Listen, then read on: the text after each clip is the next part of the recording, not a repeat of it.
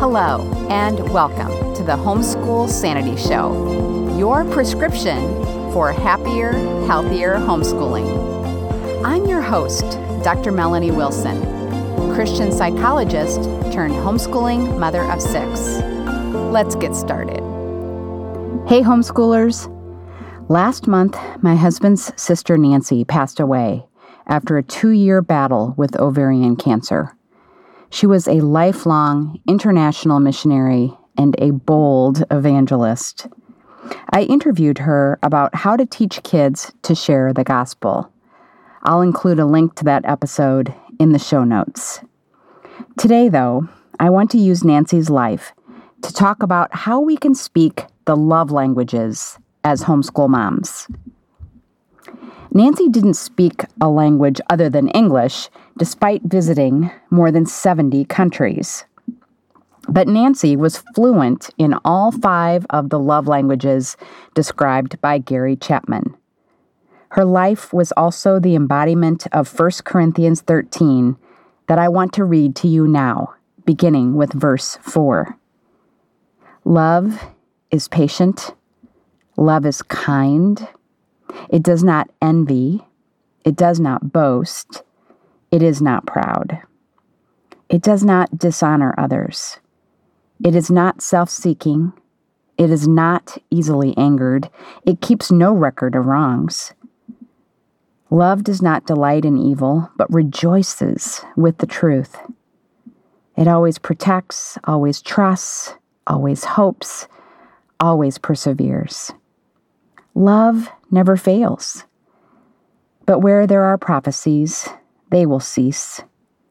Where there are tongues, they will be stilled. Where there is knowledge, it will pass away.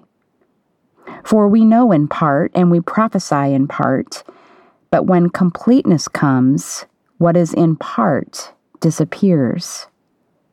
When I was a child, I talked like a child, I thought like a child, I reasoned like a child. But when I became a man, I put the ways of childhood behind me. For now we see only a reflection, as in a mirror. Then we shall see face to face. Now I know in part, then I shall know fully, even as I am fully known. And now these 3 remain: faith, hope, and love. But the greatest of these is love. The first love language we want to speak as homeschool moms is acts of service. In the simplest terms, it means doing things for our families that we know would bless them. Nancy offered to babysit our 2 young kids so we could spend our anniversary alone. This offer meant a lot to me, but it was a bit like having Amelia Bedelia watch them. Nancy was a single woman who never had children.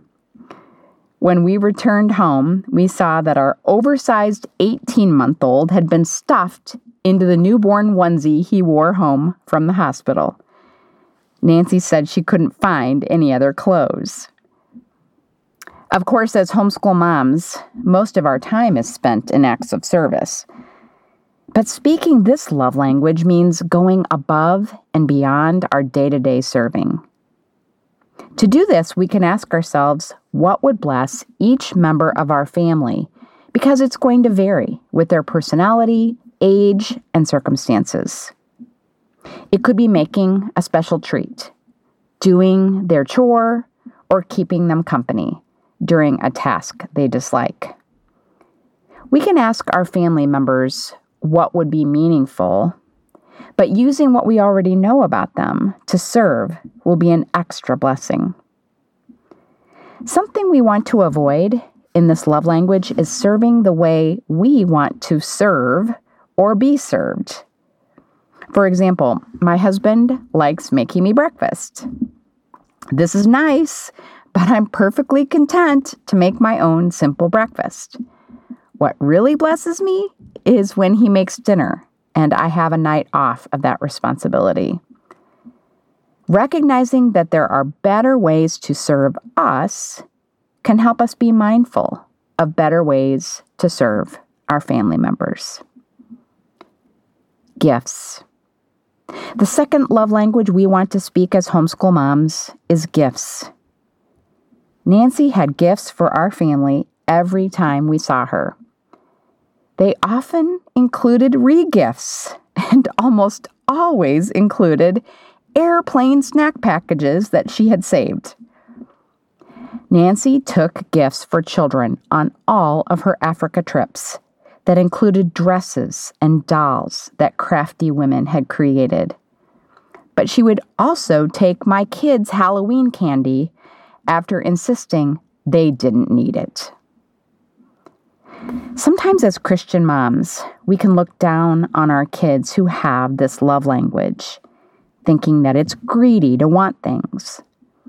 But for those who enjoy gifts, it's rarely about the item itself. Instead, gifts that are carefully chosen for our family members represent time spent thinking about and shopping for them. An appropriate gift also symbolizes our understanding of what makes them special.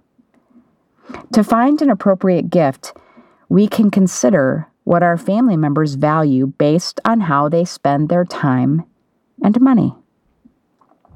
Some things we want to avoid in the love language of gifts include giving gift cards when family members are looking for time and attention from you through the gift. A second thing to avoid is an aspirational gift. We might want our child to read more, so we give them books. But if that child doesn't enjoy reading, it's not going to be a treasured gift.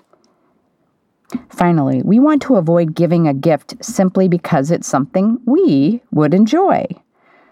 For example, I once gave my husband a gift certificate for a massage, and he never used it. Physical touch. The love language of physical touch is giving hugs, back rubs, and even doing a child's hair. Nancy was a touchy person. Her hugs were big and long and immediate upon meeting you. She was comfortable in your personal space, even if you weren't. What was amazing is how her love eventually won over uncomfortable people. It's harder for family members to ask for physical touch when they want it because doing so makes them vulnerable. I learned that one of my sons craved physical touch during our one-on-one time. Out of all the ways he could spend time with me, he chose to have me massage his feet. Some other physical touch ideas include sitting close to our kids, rubbing a shoulder, or ruffling a boy's hair to see what kind of response we get. Then we can repeat the touches our kids respond to. In the love language of physical touch, we don't want to stop touching our kids after they leave the preschool years. Touch is a need for neurologically healthy people of any age. The nature of the touch may change. My teen and adult boys, for example, tend to do side hugs now, but they still need the affection. In our marriages, we don't want to neglect the importance of physical intimacy in and out of the bedroom. When we have little ones, it is easy to feel touched out. But physical touch is an essential love language in marriage and needs to be maintained. Carving out time away to recharge made me more motivated in that regard. Quality time. Quality time means a focus on the relationship when you're together. Nancy had more friends than anyone I know. Yet she was always intentional about planning time with our family when she was in town. She was usually the one to suggest a fun activity, too. We loved hiking, swimming, and watching movies together. But while she always spent time with us, She was frequently late because she had met someone on a walk, in a store, or in a restroom who needed to hear the gospel. A pastor who knew her well said she had so many watches, but apparently never used them. Ensuring that we have quality time with our families begins with finding an activity that meets two requirements. Everyone enjoys it, and you can talk during it. Tennis has been a wonderful quality time activity for us as a family and as a couple. We can enjoy quality time one-on-one with our kids too. I liked having my kids choose the activity with me as I learned so much about them from this. But we can use trips, extracurricular activities, and chores as quality time with individual kids too. Just use the time to talk and do fun things as you go. If your child isn't much of a talker, use the time to share what's on your heart and your positive feelings about your child. In our marriages, quality time is essential. Years ago, if my husband and I attended a large family gathering or a friend's party, he would call it quality time. While it was fun, we didn't have time to talk, and in my book, it didn't count. The ways you share quality time will change with your family season. It may be a morning chat over coffee, watching a show together, especially one that you can discuss, or a real date night. Whatever you do, plan to have regular time focused on your marriage. Meaningful words. The final love language is meaningful words. This is expressing our gratitude for our family members, as well as what we see that makes them special. Nancy constantly complimented people. She told me that I was so good with technology, that my house was beautiful, and that she was proud of the fact that I homeschooled. But Nancy also expected meaningful words in return. Once when our family was teasing her, she told us to stop, saying, "Okay, you've had your fun." Meaningful words must be spoken frequently. They have a temporary status in our family's minds like a social media post. The best meaningful words are also specific. Saying, "You're great," is meaningless. They should also be sincere. Recently, I've had a couple of Nancy's contacts I've just met insist that they love me so much. Those words are not meaningful to me except as a sign that something is off. Sometimes we will compliment our kids or our spouse's appearance, and that is fine. But we want to speak most of our meaningful words about our family members' character and value. I can tell my daughter that her hair looks cute, but even more loving is to tell her that when she voluntarily plays with her young cousins to give their weary parents a break, she is a real blessing, and I am proud of her. Something to avoid in sharing meaningful words is waiting until our family is behaving well. The idea that compliments will reinforce bad behavior is completely unfounded. Instead, we want to draw attention to any positive thing we see, so our loved ones will believe the best about themselves and will exhibit these behaviors more often.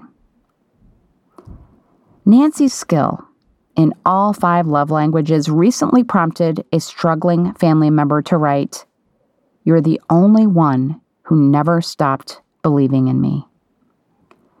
When I read that, I wanted to love like Nancy. I wanted a 1 Corinthians 13 kind of love for my family. If you want that too, the good news is we don't have to be perfect. Nancy wasn't. But she did have a personal relationship with a perfect God who lived through her to serve, give gifts, and hugs, spend quality time, and speak meaningful words. Let us go and love likewise as homeschool moms. I'm going to share a link to Nancy's gospel message and a biographical video she made that I think will bless you in the show notes at homeschoolsanity.com/lovelanguages. Join me next time as my guest and I discuss what it means to be a woman of God in today's world. Have a happy homeschool week. Thank you for joining me. Happy, healthy homeschooling can be yours. It begins with one small step. Let's continue the conversation on social media. I'm at Psycho with Six. This has been a production of the Ultimate Homeschool Radio Network.